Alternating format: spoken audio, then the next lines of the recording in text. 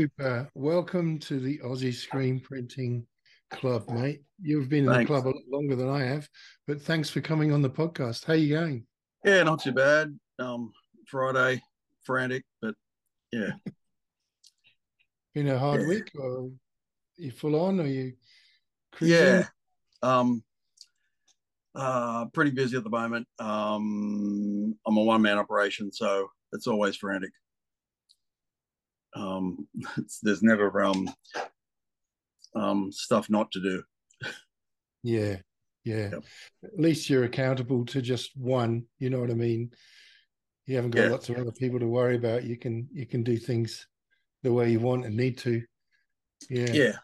Um, that's the one good thing about it. So yeah, So tell us how you got started. How'd you get into screen printing? all right. Um, I wasn't sure whether we'd started actually doing Oh the yeah. interview. Now All we're right. in. I mean, feel free to just. Did you have Uh, some questions you wanted to get through first, or not? No, no, no. Just seeing where we're at. It's all right. Yeah, It's all no, good. we're all pretty natural here. All right. Cool. Um, so how did I get started screen printing? 1985 about. Wow.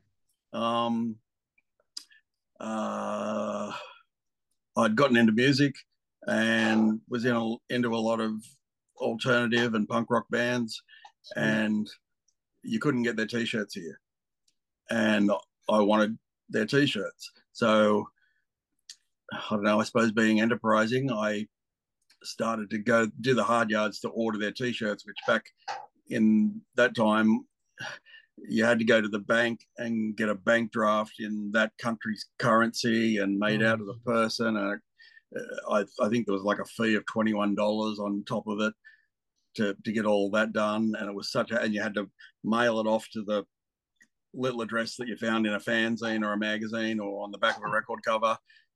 And then you just wait and hope that they sent you something. Sometimes, you know, 3 months or so later, you'd get some shirts. wow. Sometimes 9 months later, you'd get some shirts. Um, so I was sort of doing that. And then I had friends going, "Oh, that's a cool shirt. Can you get me one?" I was like, "Oh, yeah, okay." And then it sort of became a bit of a hassle. And then I got to a point of going, I could sell at least 10 of these. I should be printing shirts here. Yeah. And, and yes, that is t-shirt bootlegging, but it was quite common back then. And also, um, we didn't. I didn't see it as that way. It was like, well, no, the band is being promoted here, and Hmm. they can't do it. Their record label can't do it. So um, it was. I sort of saw it as a good thing, and that's sort of where I sort of started. Well, that was the plan, and then I needed to find out how to do it. Um, I discovered that I had a long lost second cousin that was working as a screen printer in Sydney, part of the Aboriginal co-op in Glebe, Believe. and Yep.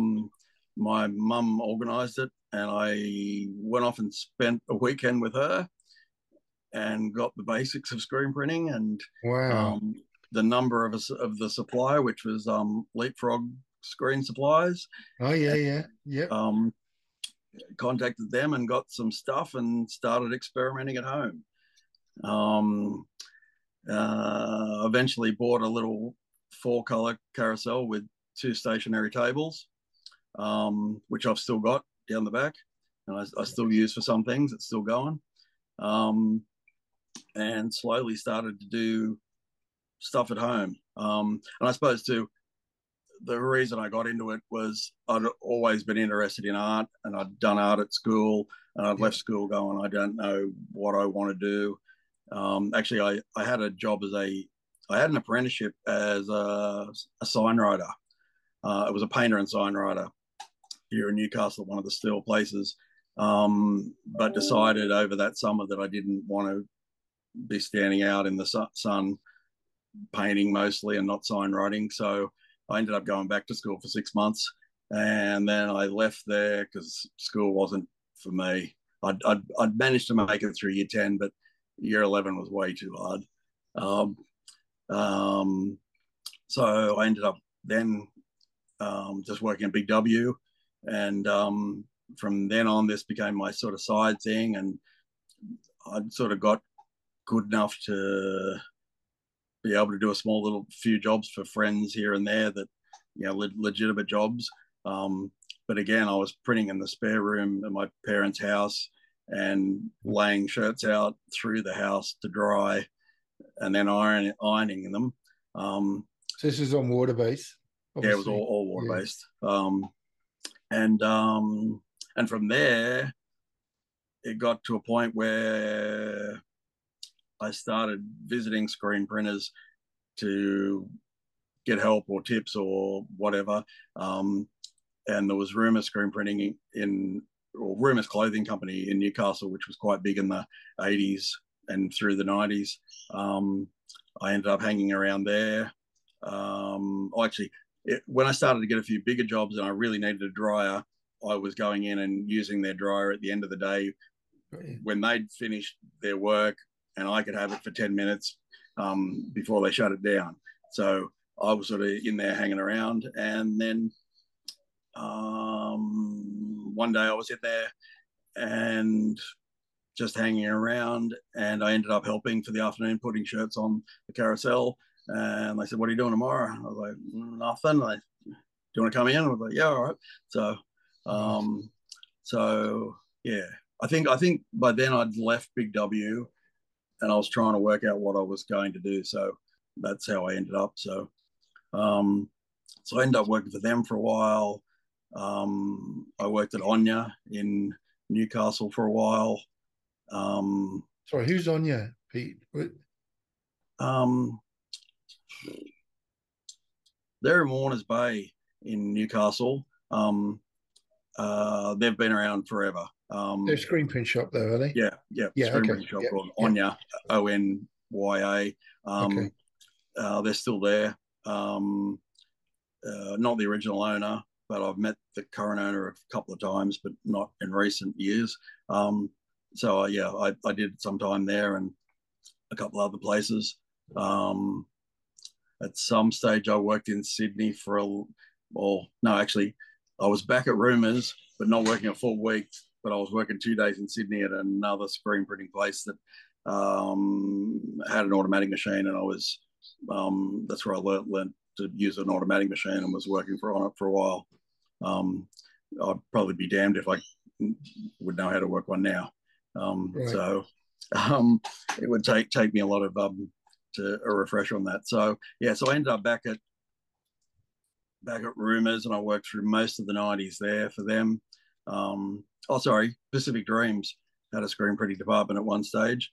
They did a lot of surf shirts for Pacific Dreams, but also a lot of actually they were the first place in Newcastle that had an automatic machine.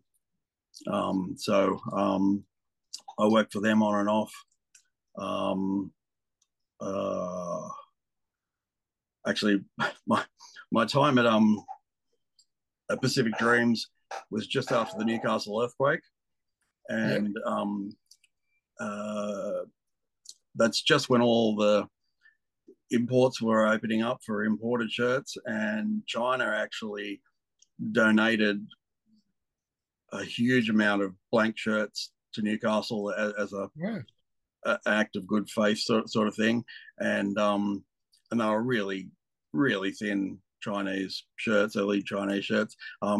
But we printed all of those for the earthquake relief.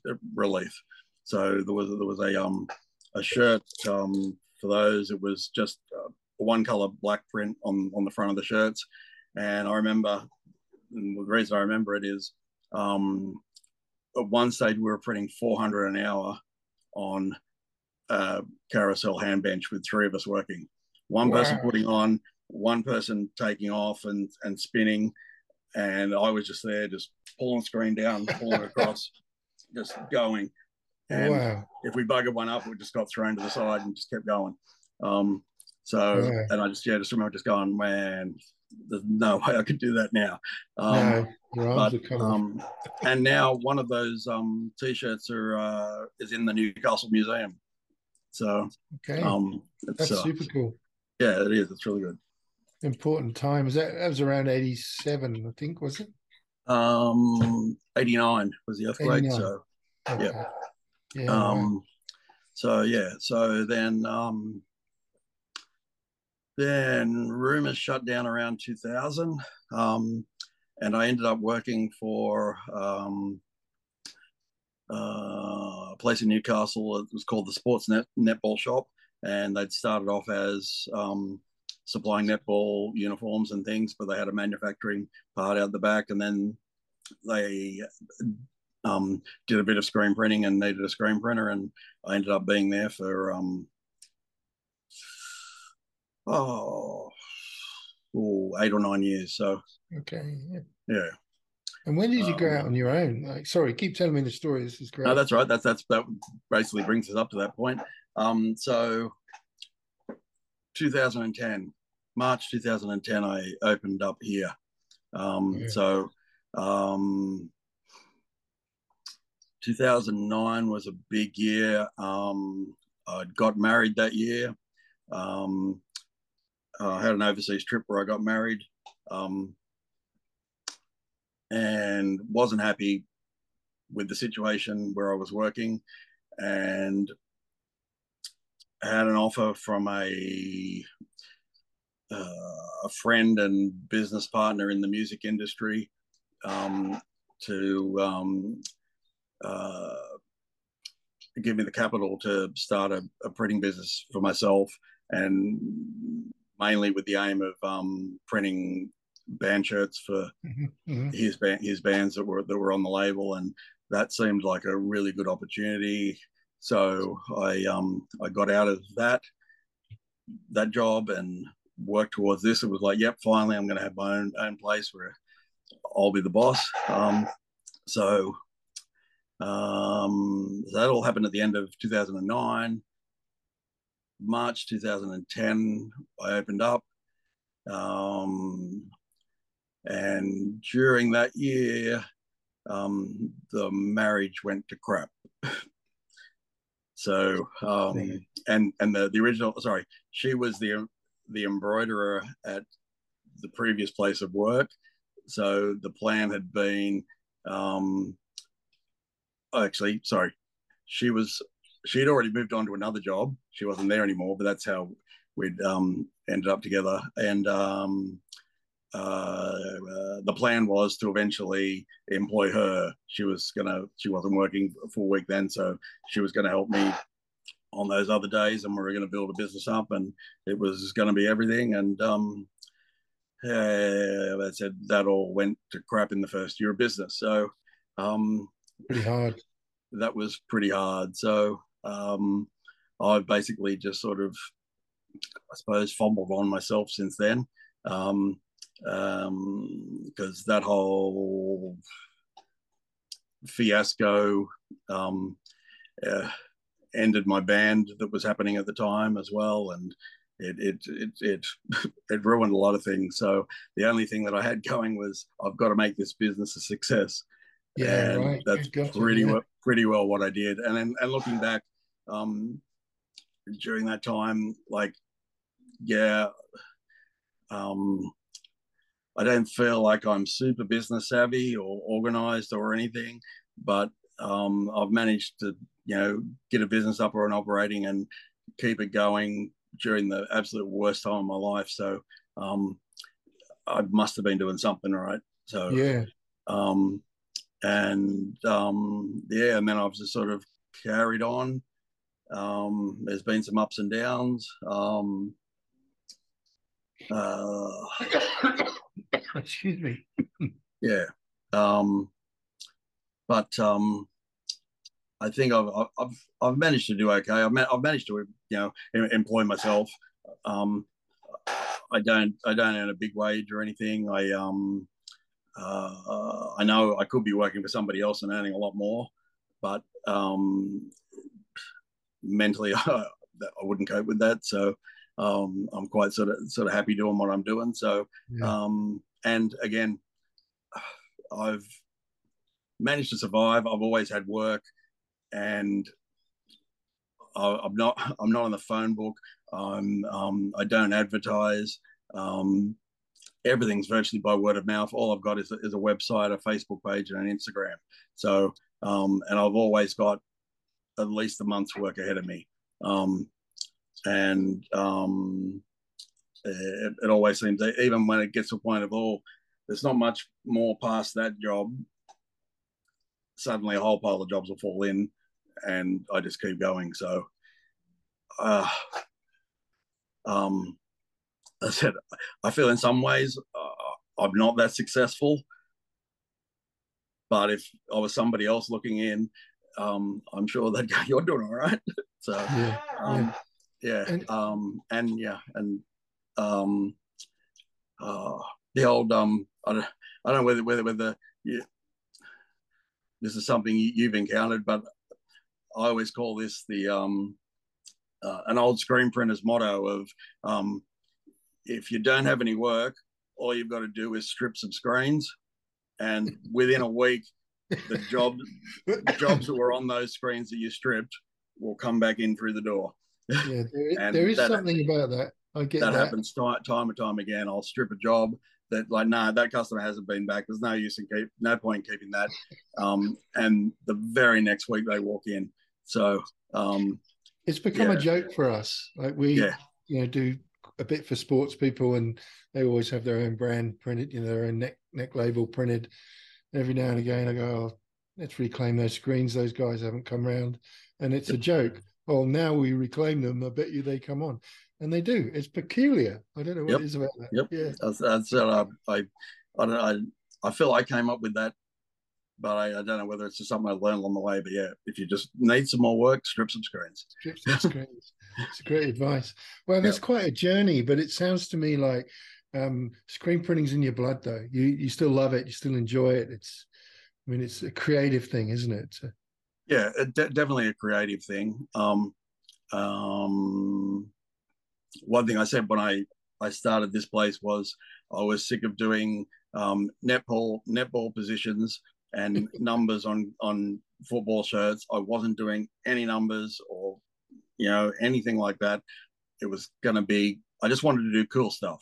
I wanted to do bands and venues and events and things like that. So and I've always wanted to have my own line of designs and that. So I've slowly sort of been building up things which I sell online. And again, if I had more time, I could market that better and I could be selling more of that. But and at one stage, I was sort of setting up at markets on weekends, but that's all got a bit tiring for one person, sort of thing. So yeah. And you don't want to kind of get to that point of hiring someone else, or? No. Couple of things. I'm a bit of a loner, but I always feel like I've worked for that guy that was a complete bastard, and I don't want to turn into that guy. And I know if I was employing somebody, I'd be going, no, you need, I'd be going, no, I don't want to become that person. So, and then I've had a few friends come and go that have helped me at some stages, and I've always sort of felt, well, this is a sort of a trial run to see if I could employ them, and it's never worked out. And I just go, if I officially employed somebody,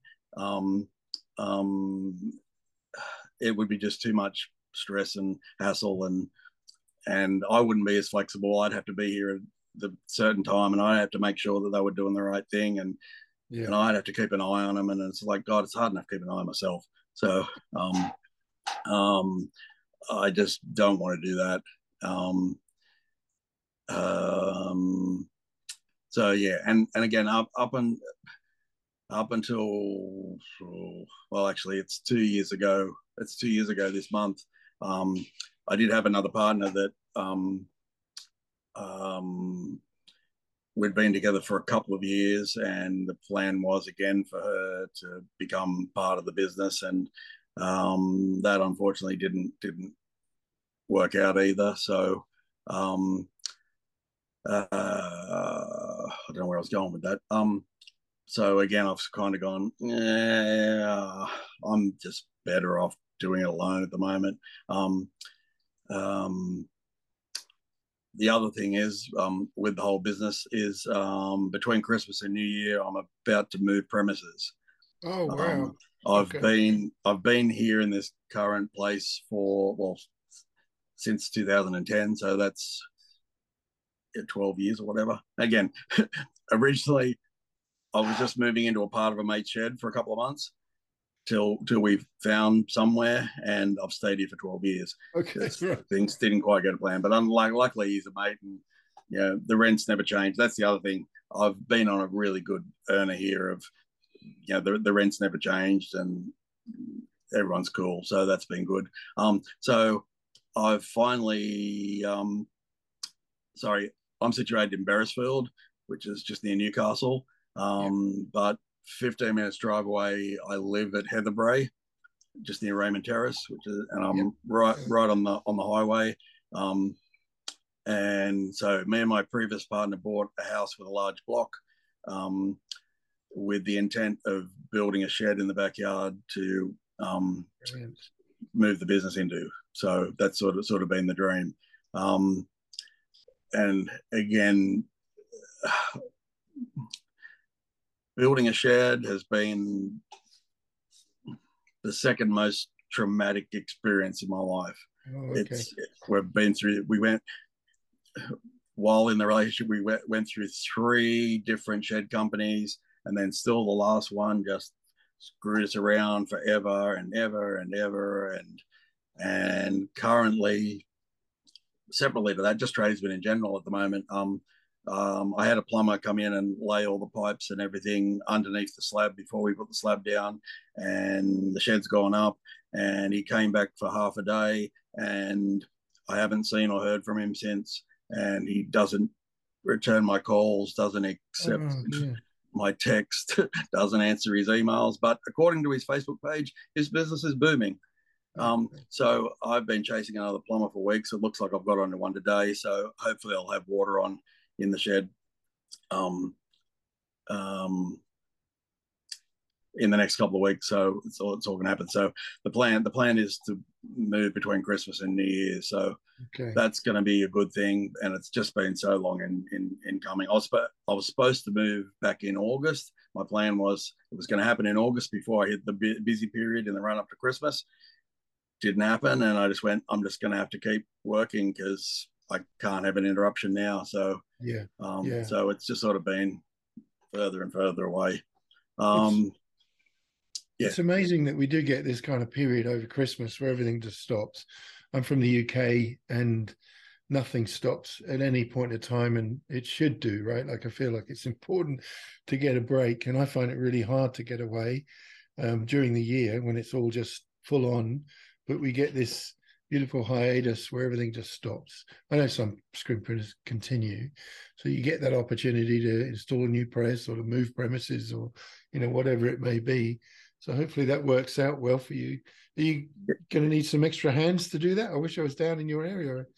Can you help carry Yeah. stuff? I'm lining up a few things. I've got my brother lined up, and then as soon as I lock him in for the exact day, as like I said, between Christmas and New Year's. So I've got a few guys to call and go, right, can you do it this day? Yeah. And who can you bring with you? So but basically, the, the major thing, and again, sorry, with my mate who I'm currently renting off. Again, it's not going to be like another landlord where I've got to be out on this day and gone. Um, Yeah. so I'll Right. be able to take what I need and get done. But mainly, there's just the dryer, the carousel, exposure table, and a few things like that that are the big things. So once we get them done, the rest I've slowly been starting to take carloads home. Um, every time I go home, I was packing screens just before I set this up. So, and again, again with the hiccup of not moving in August, I took stuff home and then I've had to bring it back, and it's been like just it's not what I want to do. So yeah. So so the shed at home's 14 by 10 meters. Oh wow, It nice. fills the whole backyard. I've got a Yeah. mezzanine upstairs. Oh, So um, it should be good, and it should make things a lot easier. Um, and again, I suppose I can't print like I used to, and it's going to make things easier on me. Um, Another part of my story is 2017. I had a stroke, oh, okay. and I had a stroke, and it was only a minor one, but it's kind of ruined my printing arm. Um, and it's not like my arm doesn't work; it just feels twice as heavy, and it's never bounced back. Yeah. So it's just always been a bit funny. So, and I've had a bad back for years because that's what screen printers get. Yep. Um, so I had a stroke. Um, and had a stroke, was in hospital. They dealt with that and said, well, you need to come back next week and just do some preliminary tests on your heart and things. And I came back the next week and did that. And they went, right, you're not going anywhere until we Oh operate on wow. you. And I had two arteries in my heart that were 90% blocked. And they reckon I would have been dead within a month Wow. if I hadn't had the stroke a couple of weeks before. So the stroke actually was the thing that caused them to identify the real underlying Yeah, problems. which has been a real mind blowing thing of going, wow, if that hadn't happened, and that, yeah. So that has slowed me down a lot. I I get really exhausted some days, whereas I used to just power on. So working from home is going to be a lot better and give me more freedom. Yeah, and to be close to your house and the comfort of your house is pretty cool. I mean, a lot of Yeah, and I suppose even before all of that, that was the dream. It was always like, oh, it'd be just great to have something in a backyard and just be able to work and do what I needed to and not be killing myself, and not working for anybody else, and doing artistic stuff, and I suppose like I know what my bread and butter is when I'm printing, but mm-hmm. when I go the extra lengths with a print, as far as the art goes, and it comes out really, really good, that's the pleasure I get out of printing. It's so satisfying. I don't know whether I grabbed a couple of shirts that I've done. This is one I did recently, whether you can see that. Yeah, nice. Um, Yeah. that's a 6-color print, all hand bench, but there's actually 7 prints on there. Okay. Because I'd worked out, I can't remember what it was. Oh yes, the highlight in the white on the writing wouldn't. Oh, the sequence of printing it didn't work. It bled back in. So after I'd printed it and printed another couple of colors, I came back with a small squeegee and printed the white highlight on the writing at the top and bottom and made it look really good. So it looks like a really big print as well. that's a back print. So let me think. I think it's about 32, 34 wide. Yeah, okay. Actually, no, it's probably more than that, but it must have quite big plans. It's about 33 wide, yeah. So yeah. So very nice. So yeah, and again, that was for a friend's tattoo company in Brisbane. And I didn't make a hell of a lot of money on that job, but it was really satisfying. Going, okay, how am I going to print this? How am I going to make this work? And then when it works, it's like that's the satisfying, the artist in me, I suppose. Yeah. And that's the strange thing about screen printing is a lot of it's like problem solving, isn't it?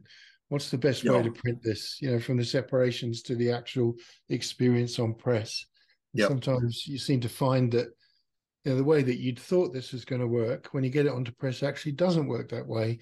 And you might have to hit that color softer, or hit that one later, or run it through the flash again, or whatever. And I love that aspect. I don't actually do the printing anymore, and it's probably good. I'm not really a great printer or anything like that. I'm quite new to this. I'm much more into business, and I kind of miss that bit. And occasionally I'll get on the manual and do something, but it's always a mystery. Oh, why does that work that way? I didn't, it just doesn't make sense to me. And I love that part of it. It's a good thing. And again, I'm quite old school in the way I do things. And I suppose my one fear is technology and things is going to overtake me. There's a lot of things I see that I just go, I don't know anything about that. I saw the other day on some screen print group, they were talking about emulsion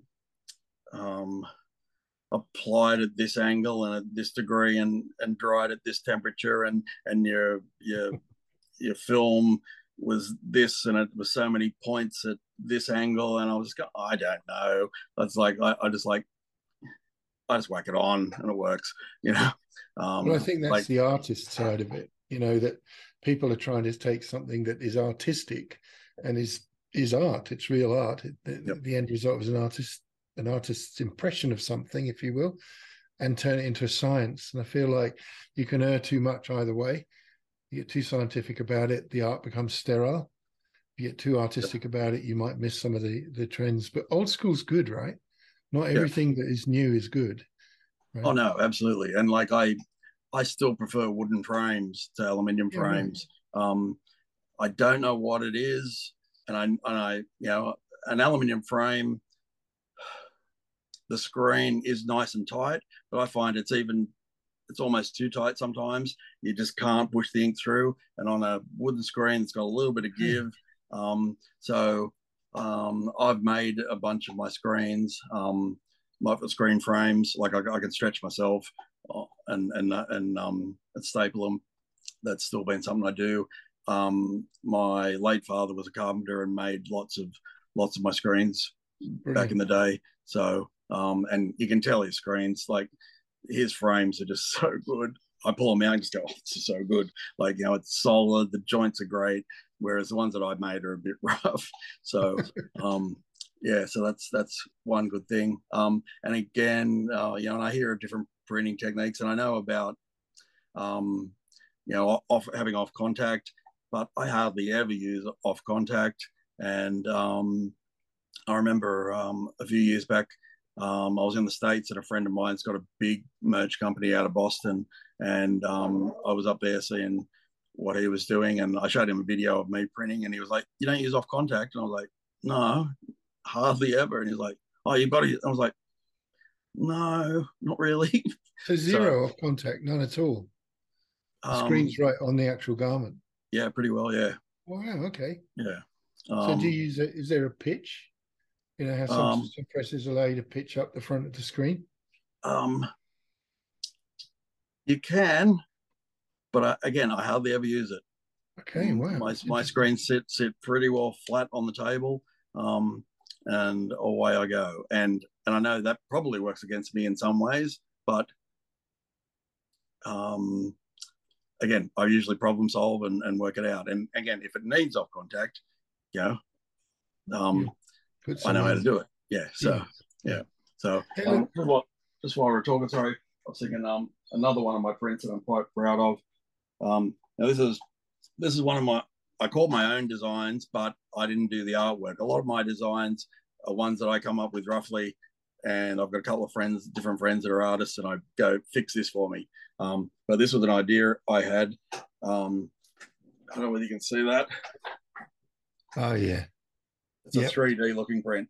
3D, and it works if you've got 3D glasses. It pops. Yeah, so, wow. That is cool. Again, that's a huge print. Yeah.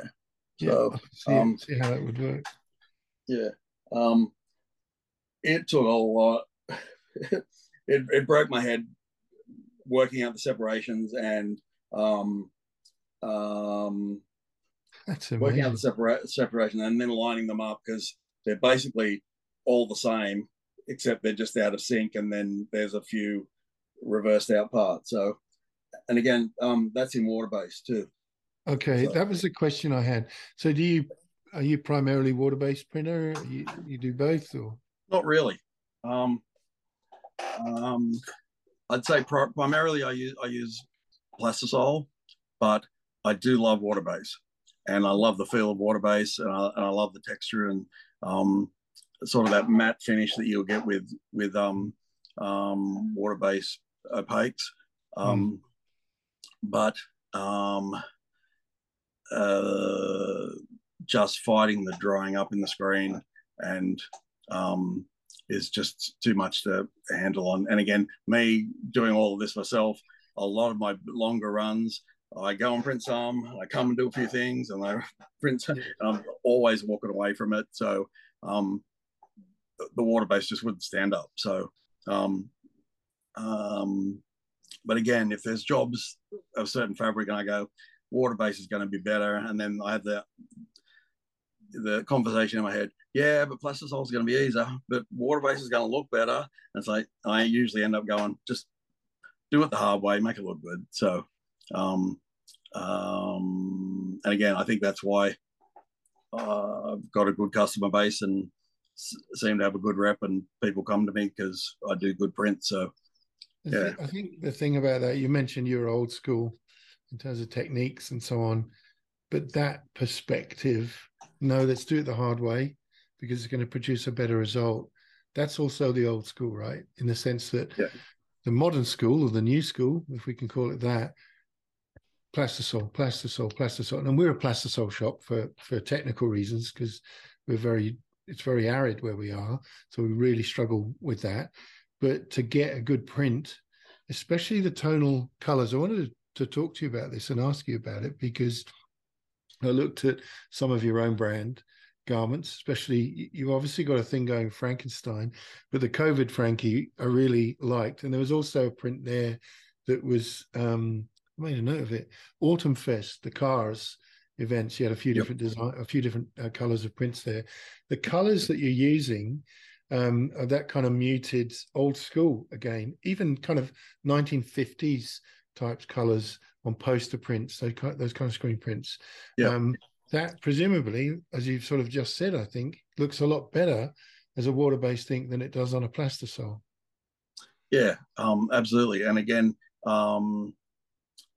this is where me becomes entangled in the business. Like my music taste, and I love the style and culture of 50s and 60s, and a lot of even 70s to a degree. Like the house that I've got at Heatherbrae, I'm basically restoring myself at the moment, and lots of vintage furniture and color scheme inside and everything. So very much all of that. So and then my own range of stuff that I sell, it's it's rockabilly, it's rock and roll, it's punk rock. When I first started the business in 2010 or whatever, I was doing a lot of roller derby stuff. That was on the rise at the time, so I was involved in that. So I was doing a lot of that stuff. So yeah, that's all my art, music, influence. It's quite eclectic, but it's said with as I said with my music taste, it's quite eclectic. I kind of like the good bits of everything, and I kind of pull them all together and pull it together. And I suppose that's again the art side of things is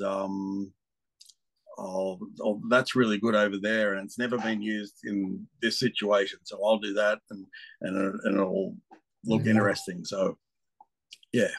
I've got to ask you, Pete. I mean, you mentioned about starting out sort of bootlegging the bands in the 80s, the mid 80s. What bands are we talking about? Just out of interest, always keen to find out. Yeah, actually, one thing about I was going to mention about the bootlegging of shirts, and this is how again, only back then you either had to hand draw or photocopy.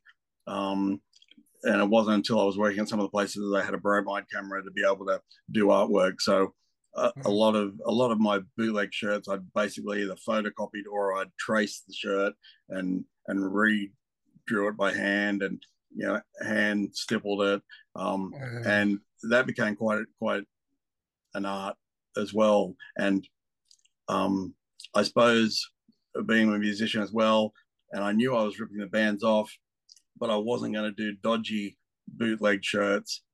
They were going to be, as good as the original or better. And actually, probably a few times I probably improved the artwork. But let me think. Things like ska music icons like the Specials, Madness. Specials. Okay. Yeah. This is my era. Yep. Okay. So that sort of thing. And then punk rock shirts. I saw a lot of Dead Kennedy shirts in the 90s. The Exploited, Ramones. Wow, Ramones. Fantastic. All sorts of things like that. The Buzzcocks. No, I never touched on Buzzcocks, but yeah. Okay. Yeah. Just trying to think. It's been so long. The Pistols. Yeah, there's a few Sex Pistols ones, and there was a Sid Vicious one I used to do that I'd picked up a shirt. Actually, I picked up a shirt somewhere on a trip somewhere, and it was a hand drawn shirt, and it was a Sid Vicious shirt, and it had Sid before and after, and then it had a skeleton of him in the same position, and it was just a crazy shirt, and it was a bootleg as well, so I just basically bootleg that. So, and again, down here in Australia, we were an island. Like none of those bands came here, none of those, like it was just I just went and found stuff and brought it back. So that was a good learning curve for me. Yeah. I've forgotten all about the Dead Kennedys and the Ramones as well. Yep. I wondered if it was the same kind of thing, and the whole kind of ska thing in Britain around, particularly, the Specials, as you said, and I think they became Fun Boy 3, if I'm not mistaken. Yep. Like a couple of them did. They split in various ways, and then there was a reformation in 2009 with everybody except Jerry Dammers, the keyboard player, and and they've done an album, but they're down to 3 original members at the moment. But but again, also too, being involved in the music industry and all of that, I suppose a few of the bands or related bands that I used to bootleg eventually became friends with. Like Roddy, the guitarist from the Specials, I'm quite good friends with, and we've met a few times and things like that. So in some cases it's been okay going, hey, I used to bootleg a few. He said, oh, that's right, I never got any money for those shits anyway. So it's been cool. But again, in a way I am ashamed of my past, but at the time, if I wasn't doing it, somebody else was going to be doing it. So and then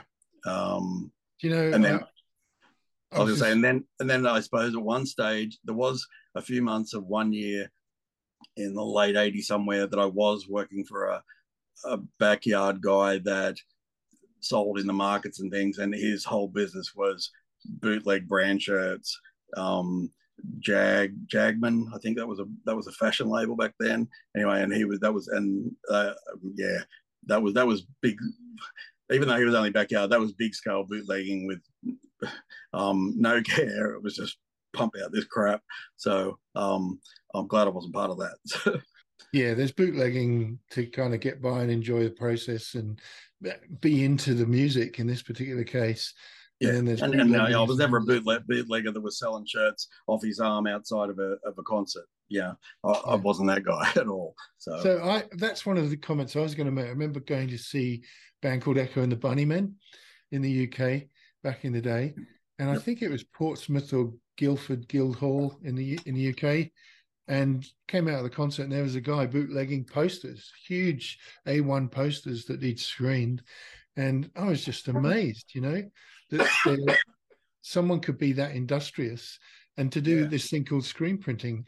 I was in a band as a kid, and we were kind of, I guess, yeah, I guess more kind of indie, moving out of the kind of punk era into more of the kind of Smith type sounds, and Lloyd Cole and the Bunnymen and those people. And we did have T-shirts printed, and we had the screen done. And even then, I was amazed that there's this technology, which is what it is, could do this, and it could do it again and again and again. And that's the bit that really interested me. But I remember seeing this guy, selling these posters, and they were just brilliant. They were minted, but obviously it was completely legal. But that's a different thing. That's much more of an industrial enterprise than yeah, yeah, ripping off some shirts. So if like, there's two things that came to my mind as you were talking earlier. One was, when you move to these, I'll say new premises, but your backyard premises, yep. maybe it is possible to get some kind of apprentice to do the hard yards, to do the actual physical printing and train them up so that you could take it a bit more easy. Is that, Yeah, I heard what you said earlier about not wanting to be that so-and-so, but, that would take the pressure off. yeah. And it's a possibility. Um,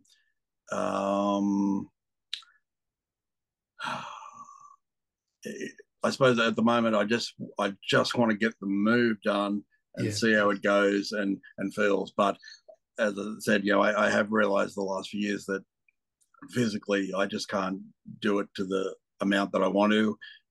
Whether that's a notification that, okay, I've got to just not take on as much work and make it comfortable for myself. But we'll wait and see. Um, Also, too, I suppose with uh, the way life's gone and all the disruption and that, I have had a lot of mental health issues. So I think sometimes I'm just better off doing it myself than having the responsibility of someone else, and that's the pressure I don't want. But again, then I also feel that if I've got anything to teach anybody, I should be teaching somebody eventually, because otherwise it's all lost. So Yeah. I don't And have any children or anything like that. So yeah, it's probably something I should do. So we'll wait and see how it turns out. I said I'm hoping life will be just a little bit less stressful and less chaotic when I get there. And also too, my plan is I want to do more artistic stuff.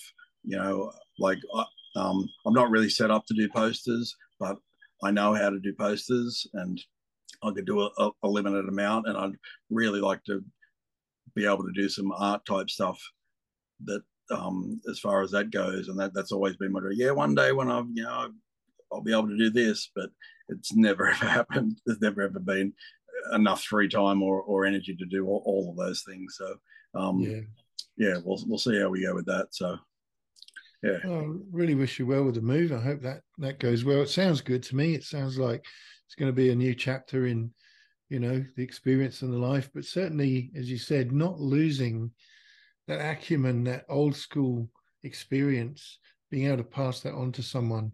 One of the things that saddens me a bit about this industry, and as I said, I'm new to it. I've been in business for a long time and different things. I wish I'd started this 30 years ago. Absolutely love the screen print industry. I think it's amazing, and it's partly because of the art side of it. But finding someone that's interested in it, it's actually really hard. Yep. Finding, I have this kind of dream. There'll be a 16 to 18-year-old person that would just want to live, breathe, drink screen printing in. We had one person come in one time and they were so excited. They were drooling over the kit. It was just amazing. I was like, wow, this person really likes this. But that was it. Most people are like, yeah, I'm just catching shirts and folding them and mixing ink and burning screens. So what? Do you not realize what you're doing? This stuff's pretty cool. But so yeah, finding that person's the hard part, I think. Yeah, and again, I suppose in one way I've had this thought in the back of my mind of if somebody was going to come and work for me, they'd find me. Yeah. Just as I hung around rumors and ended up hanging around enough for them to go, you should work here. I go, surely there's young people that are interested in art and creating and would like to learn all that stuff, and surely they're just going to find me. But again, they haven't. So I don't know. It's interesting that you say that you find it hard to find somebody like that. It's obviously not just me. It's not just me going, I'm the grumpy old guy that works on t-shirts and doesn't talk to anybody. It's not that at all. So yeah. And also, some parts of screen printing are just plain hard work. Yeah. Screen printing itself, but the repetition of reclaiming screens and resetting everything. We've had people. We've tried everybody. We're in a small town, but it's a very multicultural town, and we've tried school kids, 16 years and up, just to clean screens and reclaim them. We had one kid who literally lasted 40 minutes. He didn't even get through one screen. He came and sat down in the little office here and said, I can't do this. And that was it. He was gone. And, I think in the last 12 months, Sina, one of the guys that works here, was saying that we've taken on 8 people that have come and lasted at the most just a few weeks and gone. They don't want to do hard work, not interested in, what is an amazing industry, not interested in art, but there must be someone, right? There must be someone that's like, I'm really into this because I'm really into it. There are like, how did that happen? My background's something totally different. And, I got a little bit into this as a hobby, and next minute, this stuff's awesome. Like, how does this work? Just drank in as much as I could online. But yeah, it doesn't even seem to be taught in tech colleges anymore. Maybe kids do a bit at school. I was chatting to a guy the other day who was talking about learning screen printing, and he'd been doing quite a bit, and he was working for a company that purchased a screen print operation off another company, but they didn't have any of the skills. And he came round here in the end to burn a screen. And he said, wow, that is so good. It's so quick. And I said, what do you mean? Well, what he was doing was creating a template out of a vinyl cut. So he was dropping the artwork on a vinyl cutter, weeding it out, sticking it to the bottom of the screen and printing that. Now, that's worrying, right? Yep. I said, did you think you could go on YouTube and just check this out? So, and he seems to be fairly enthused. He seems to like the industry a bit, but it seems to be very, very hard to do that. If you were if someone came in tomorrow and said, I want to start a screen print business, whatever age they are, what advice do you think you'd give them? Don't. I thought you were going to say that. What would I say to them? I suppose it's like any job. It can be. I'd say I'd warn them that it can be rewarding, but it is a lot of work. You've got to really really love it. But I suppose for me, I would say start off small and build from there. But then I go, would I have been better off if I'd bought an automatic machine 10 years ago? Would I be better off? But I was always like, no, that's too much, and I don't want to spend that money. I don't want to get that in that deep. So again, my advice of starting small may not be the correct advice. I suppose I'd warn them that you're going to have a lot of back issues if you're printing full time for a lot of years, and to look after your back and enjoy it. Because I've been plagued with shoulder problems, back problems. I get a remedial massage every 2 weeks, and still I've got problems, but not just from screen printing.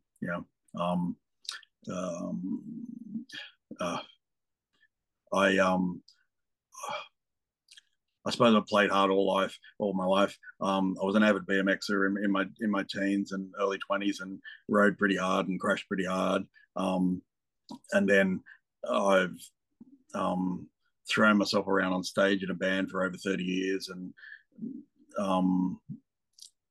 not stretched enough. So all my aches and pains aren't just screen printed related, but they don't help. So so you're the front man of the band, or? Yeah, right. Is that a punk band as well? No, they're actually a ska band. Ska, okay. Yeah, so we started off playing Specials and Madness and stuff like that. Nice. So we're called the Porkers if you want to look us up. Yeah. Stupid name, but we ended up with it. I saw the tees. Haven't you got Porkers tees on your own brand? Yeah, I wasn't sure who they were. Oh, I'll go and check it out. Yeah, that's us. There's a few videos on YouTube. So yeah.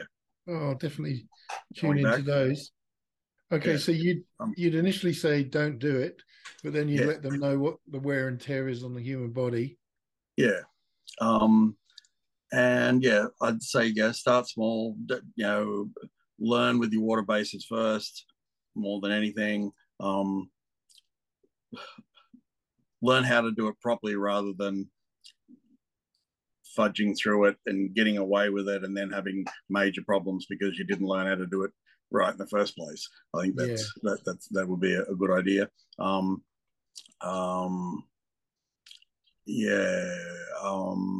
Don't start with water base. Would that be a good? No, I'd say I would probably recommend starting with water base. Oh, okay. All right. Well, I don't know. I think as an Oscar, I think you should, but you need to learn with water base. But again, it might be easier to start with. It might be, because again, with water base, you're going to have all the drying problems, and maybe that will be something you should tackle later. But but I suppose stick to smaller prints to start with. Don't make the prints too big, because that can lead to all sorts of things.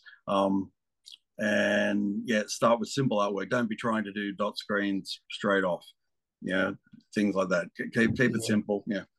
Real business. Keep it simple, stupid. So, I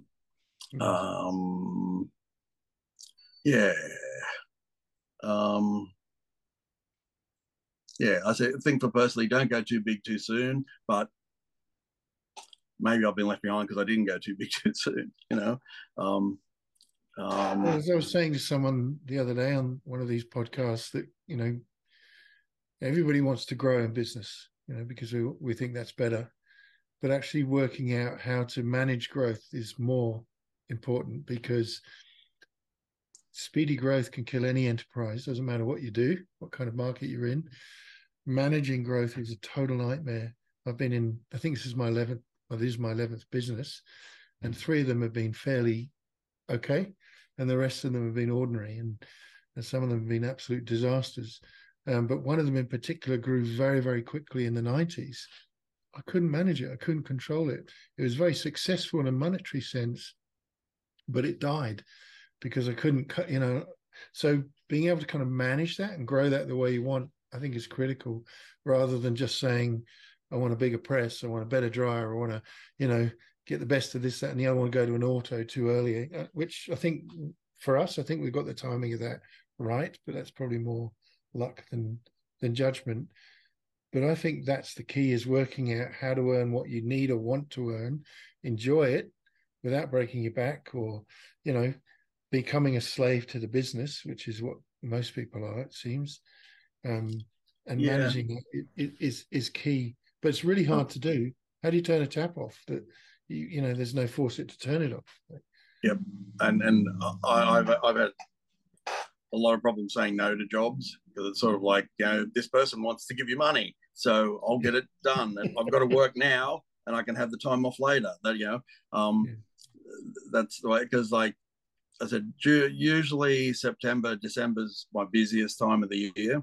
And I remember a couple of years back, probably 5 or so years back, I worked 38 days in a row without a day off. Okay. And it was massive. It was just nonstop. I had a couple of touring bands, friends bands from overseas coming through, and I was doing their shirts, and yeah, of course it just built. Everything came at once. So yeah. It's difficult when that happens. You can't. Yeah. Talking about being old school. As far as making screens go, have you ever seen hand cut ruby? Do you know what that is? I don't even know what it is. No. Back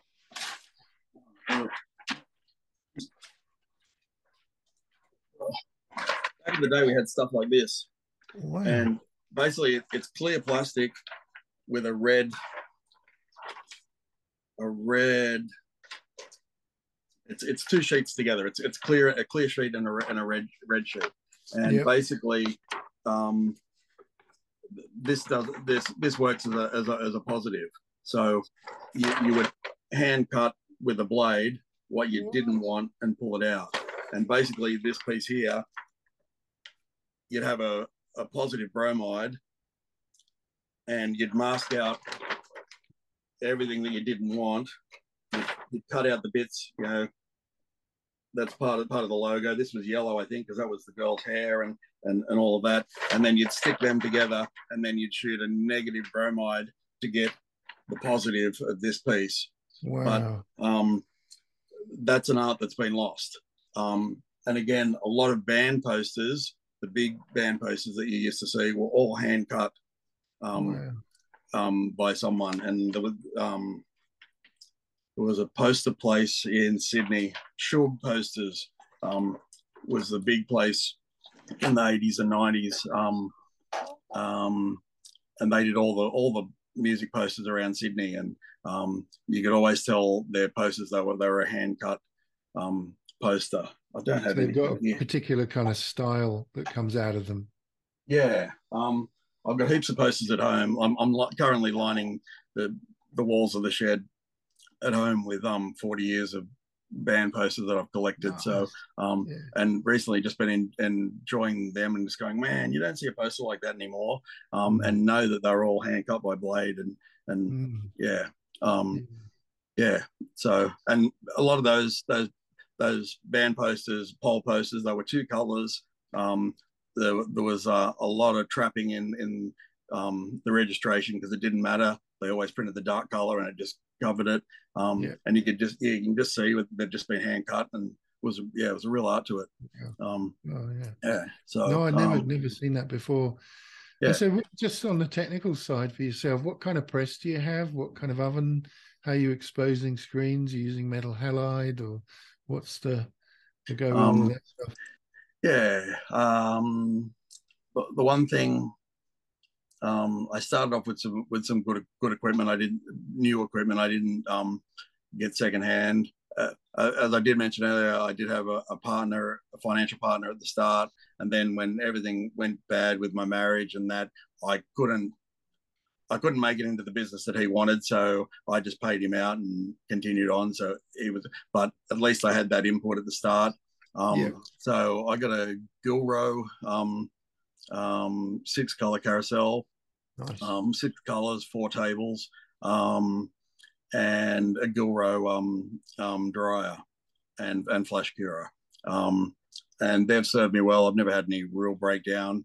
There's a few things on the arms of the carousel that I've replaced, but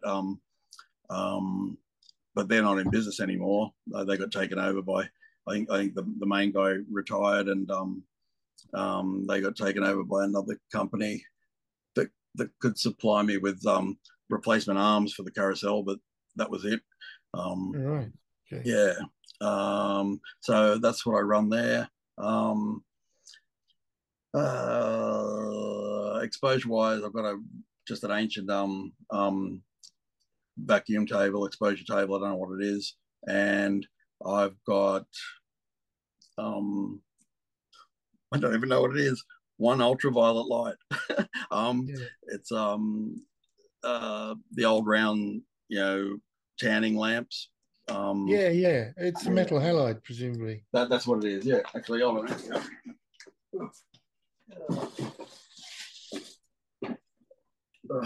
Here we go. One of that style. Yeah, right. A Breville Yeah. sun lamp. Yeah. Well, that's it. That's all you need. Ultraviolet. So, yeah. Very cool. So and again, when I started exposing screens at home, I had a couple of wooden blocks about this big, a flat piece of wood, a piece of foam on top of that, a black piece of fabric.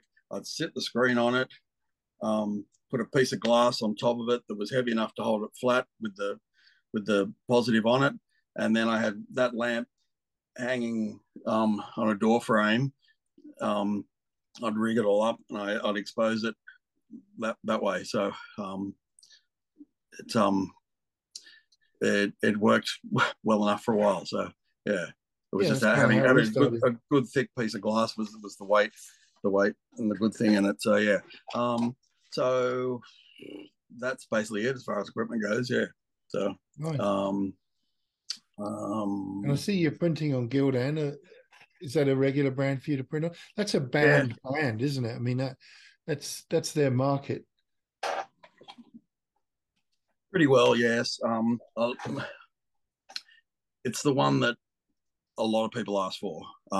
If you're doing bands or festivals related stuff, we want Gildan.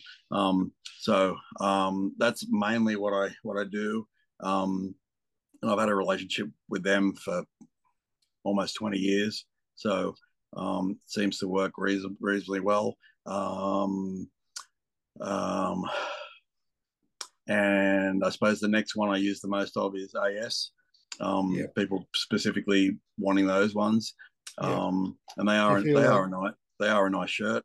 They are. They print nicely, don't they? Yeah, they got a nice feel to them, and then pretty well the next thing is I'd get a little bit of stuff from New Waves Waves. I don't merchandise. know them. Yeah. Okay. They sell the Quaz brand. I don't know. They've been around for ages, but they've always just been my next go to of okay, I can't get medium in that color in the Gildan at the moment. Mm.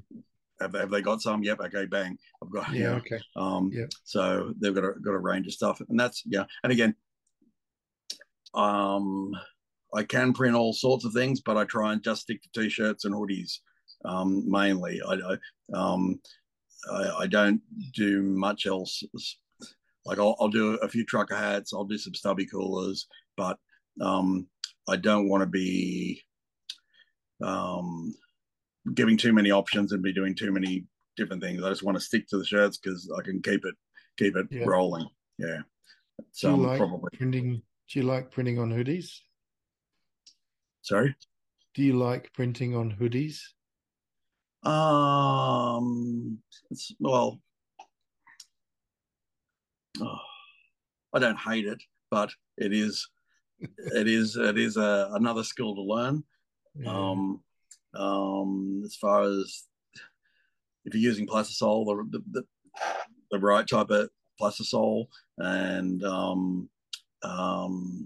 and not having them fry on the table. Yeah, it's a tricky one, but I usually get through. Uh, Again, I suppose another skill I've got. That previous place that I worked at didn't have a flash curer, so we use the heat gun for all of our drying in between prints. Yeah. So Yeah. I've kind of honed my skills at that. So sometimes when I'm printing hoodies,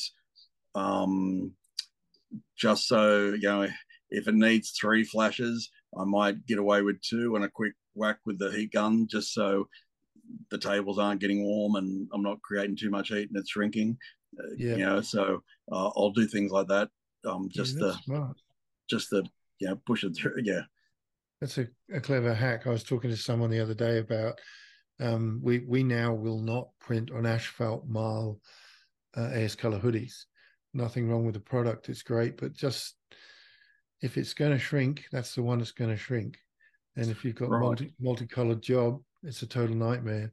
So even just hearing what you were saying there about not heating up the platen too much and not flashing it too much, but having that little control with a heat gun, that's super smart. And thought of something as obvious in a way as that. Because the heat gun's really intense and you can get in there and quickly do it, and then you're only heating up that little bit, not the whole table, and it's not and sometimes, you know, with a print, you actually don't need all of it flashed. You just need that bit, and the rest of it can just print over the wet because it's not touching or anything, so you can get away with it. So actually that takes me back. Yeah, we used to do lots of water-based stuff and wet on wet. Actually, that bit of film just reminded we on white shirts, water-based.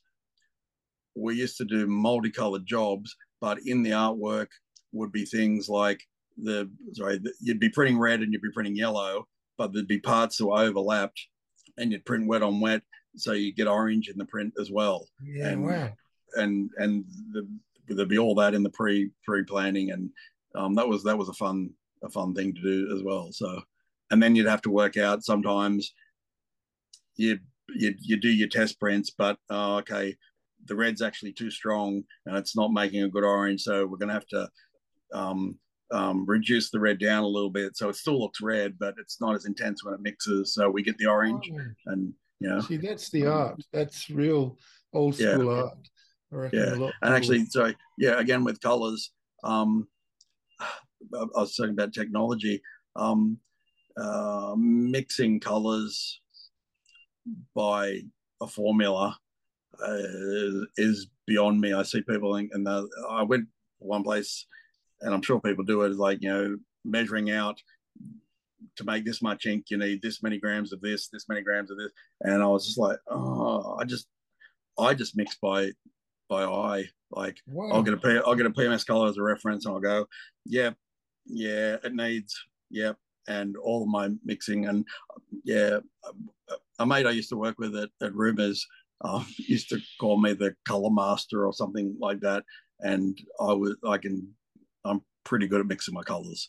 So wow, that's a real gift. That's amazing. So so I've got a PMS book, and I'll go, that's what they reckon makes it. And I go, nah, I'm going to put this in, and I usually get it. So and I was going to say, and maybe that takes me twice as long as doing it by formula, but well, it's in a way it's easier. I can't mix inks. I'm terrible at mathematics, but I don't know. It never quite comes out I'm colorblind as well, which is a problem, but it never quite comes out the color that I'm expecting it to. And we tend to use Rutland inks. What kind of inks do you use? What brand? Yeah, mainly Rutland. A couple of Wilflex, because I like how strong their colors are on some things. I love the Wilflex red. It's a good strong red. Oh, okay. I know that. But mainly Rutland. In recent years. Just a question about. I was going to say one thing. Not like back in the day when, in the early times, we still had lead in some of the plastisols, and I've got a 4-liter drum down the back of an old red that's still got lead in it. And whenever I do one of my prints and I want a really good red, I get a bit of that out and it goes in the mix, and it just makes it pop. I go, gonna get the good red, but it's a bad red, but but good color. It's a great color, that old red. I'll be sad when that runs out, but still there.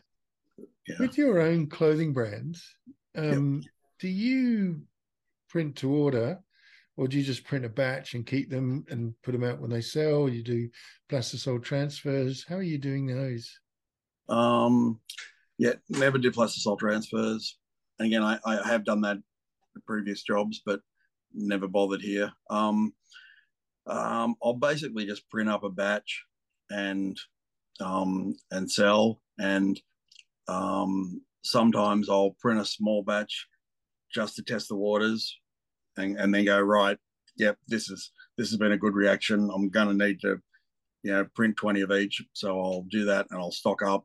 Actually, if you look, like all of that over there, which is in a mess at the moment, is my stock that I keep on hand. Okay, good. That's your brands.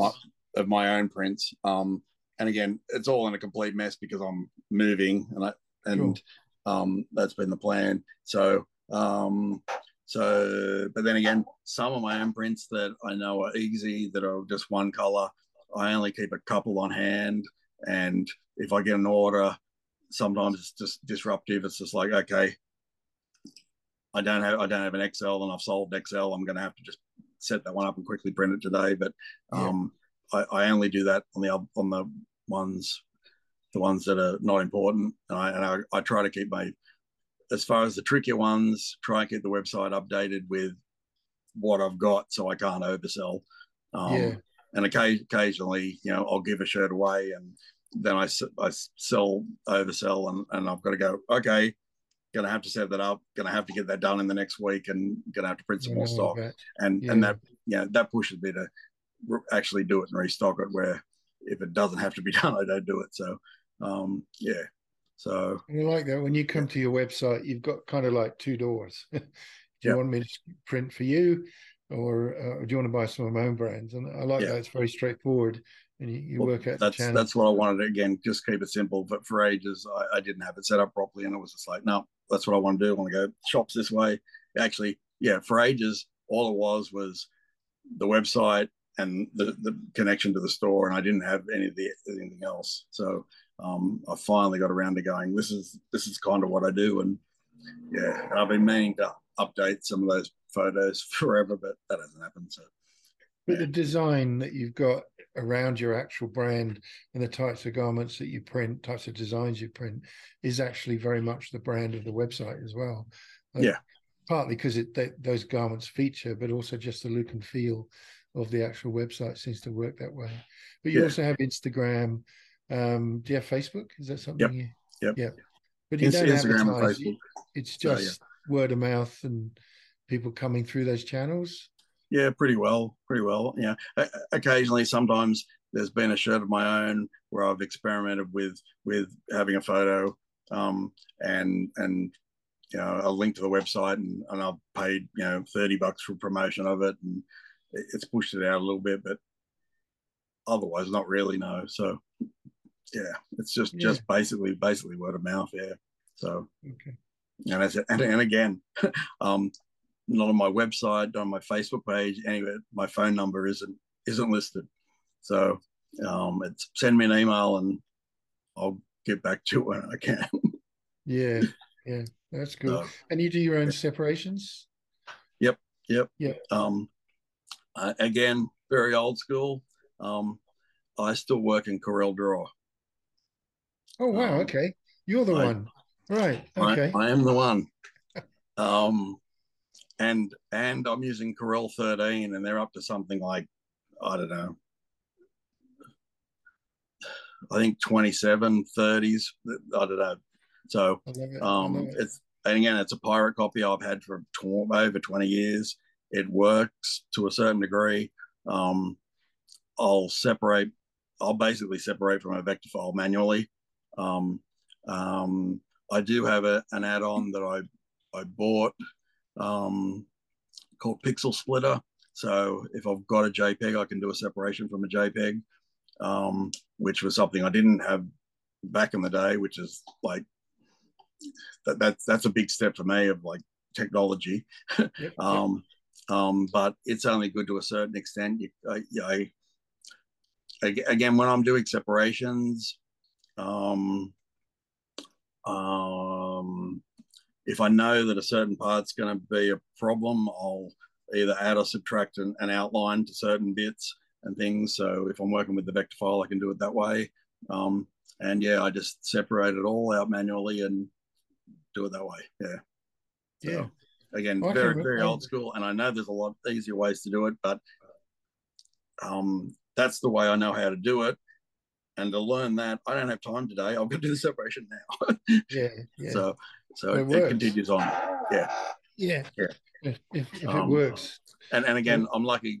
A friend of mine that's a graphic artist, he does a lot of my finished artwork now for me.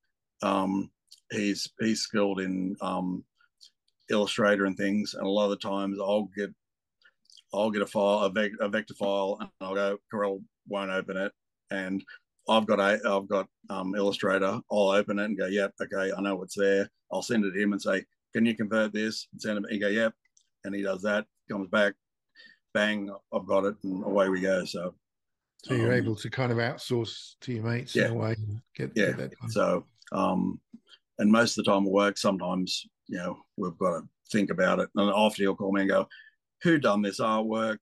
I don't know what they've done. There's so many layers. It's a mess. How am I? And I'm like, I don't know. So, yeah, I always hesitate when someone goes, I've got the artwork done. I go, okay, good. Show it to me. And then it's just like, oh, yeah. And you've got to go back to the customer and go, the artwork's not good enough to print. They go, it looks good on my website. Yeah, it looks fine on the screen.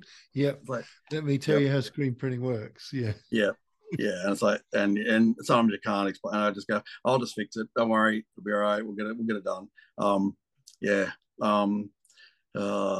Somewhere I've got a cartoon that I saw that a boss is saying to the artist, I need this fixed. Can you Photoshop it for me? And he's looking at it and going, it's only 2 pixels. I can't. He's like, yeah, but can't you Photoshop it? And he's like, no, I can't Photoshop it. Then the boss is going, can anybody in here use Photoshop? Because this guy doesn't know how to. It's like, no, you just can't Photoshop it. You just don't get it. No. Yeah. No. There's nothing there to work with. We've talked briefly there about, what advice you'd give to people starting out. Are there any particular kind of tips and traps, ways that you do things, cutting corners to save time, or making sure the quality is good that you think you could pass on to people? Ooh.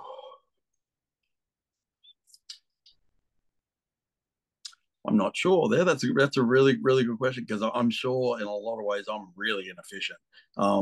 But it works for me. How do you do your coding, your screen coding? Like, do you coat one side the other and leave it, or is it 1+2 on the other side, or anything unusual there? Okay, I code both sides and first sitting, let it dry, and then come back and put a second coat on the inside. Okay, that's not heard that one before. That's interesting. Yeah, that seemed to work best for me. Yeah. So you get that extra stencil thickness on the top of the screen. Yeah. Inside. Yeah. Okay. Yeah. And initially, I dry them with the back facing down. So if it's going to fall, it's going to fall to the back. So I always put a coat on the inside. Yeah. And I know there's smoother experience with the squeegee as well, having that extra emulsion on the inside. Yeah. And again, I know there's different types of thought on how to do it. I know, again, my mate that I worked with for years, and he had his own business for a little while. We still catch up. He was always like, no, you need to have it thicker on the back side of the screen, so you've got a little well where the stencil is, to trap the ink when it's down. And I was like, no, but that causes a bleed on some jobs, so you don't want that. I think I've kind of, and I've experimented over the years, and that's the way that I find works for me. So yeah. Do you ship? Sorry, carry on. I was gonna say, I suppose 9 out of 10 screens work out all right for me. Occasionally something goes wrong and I've just got to redo it. So yeah. We all have that, without a doubt. Do you ship nationally? You have customers nationally, or mostly in the Sydney, Newcastle kind of area? Mainly nationally, but very little South Australia or Western Australia. but I have clients in Queensland and Victoria, different festivals and things that I've picked up that I regularly do. Like I've just done one of the examples I just done the Ballarat Rod Run. Oh, nice. So that just happened in Ballarat, and again, that's just through word of mouth, through the artist that did the artwork, and he knows the guys in the car club, and I've just become friends with the guy there, and they put on a couple of events every year, and typically he was like, well, we used you once, but then we had a local guy and he screwed us around, and it was horrible. So we've just come back to you, and we're going to stick with you because you always get it there on time, you know.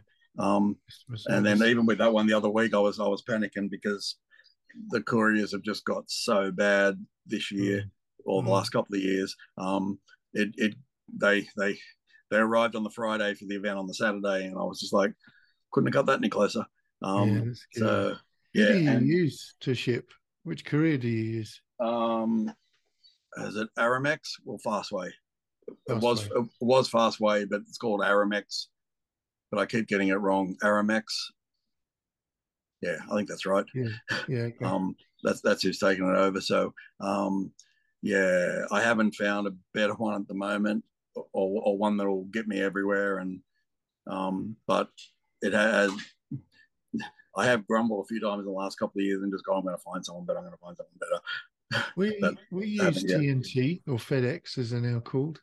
FedEx merged or bought out TNT, and we ship nationally like you, and we find that they're brilliant. You know, overall, I could probably list a number of poor performances on one hand. You know, like they've generally been really, really good and competitive on cost. Yeah, and again with Fastway, I used to be always, I could get to Sydney the next day, and Melbourne and Brisbane was 2 days, not a problem. Now, if it's interstate, I've got to plan at least a week out just to give it some time. Wow. Because you should try TNT then, because those types of times, you know, we're next day into Sydney, we're 2 days into Victoria, 2 days into Adelaide from here, you know, so we found them really good. Give them a go.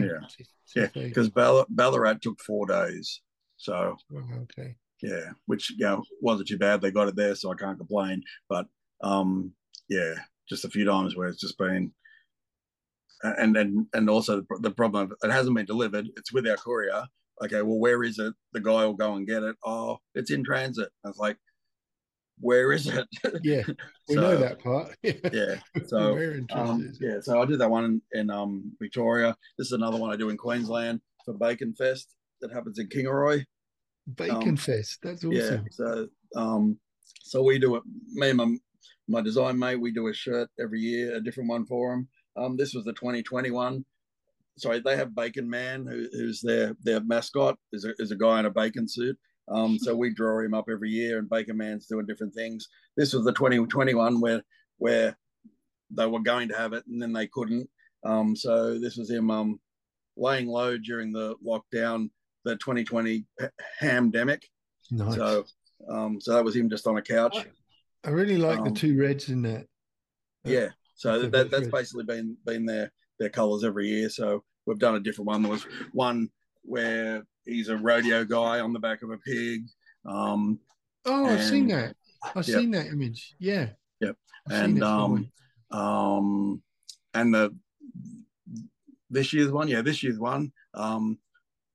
was the first one back, and also Kingaroy is a big peanut capital of Australia, and they just got the big peanut in town, so we had Bacon Man dancing with a big peanut, and it was Go Nuts for Bacon Fest. So that's been a really good one. So that's sort of the kind of work I do, and they're just friendships I've made through different connections, and they know I always deliver, so we sort of do them. So and they're the fun ones, coming up with the ideas. So like my mate Simon, he's Rockefeller Industries. He's based in Jindabyne and does a lot of design work, and I'll call him up and go, okay, we've got to do Bacon Fest again. It's coming up. What ideas are we? And we just go back and forth, and finally, yeah. So it always comes to us. So yep, yeah, so that's been good. So yeah, so yeah, I'm quite surprised how widespread all my clients are, but yeah, it's good. Yeah, it's brilliant. And also through no advertising, you know, it speaks volumes for your customer service and the quality of the product. So that's everything, man. Yeah, for sure. It's good. Well, look, any quick questions for me at all before we move on? No, I don't think so. I think we've covered pretty well everything. I've talked a hell of a lot, so that's good. Yeah, that's good. That's what it's about for sure. Pete, thanks so much for coming on this show. I really appreciate it. That's right. Thanks for having me.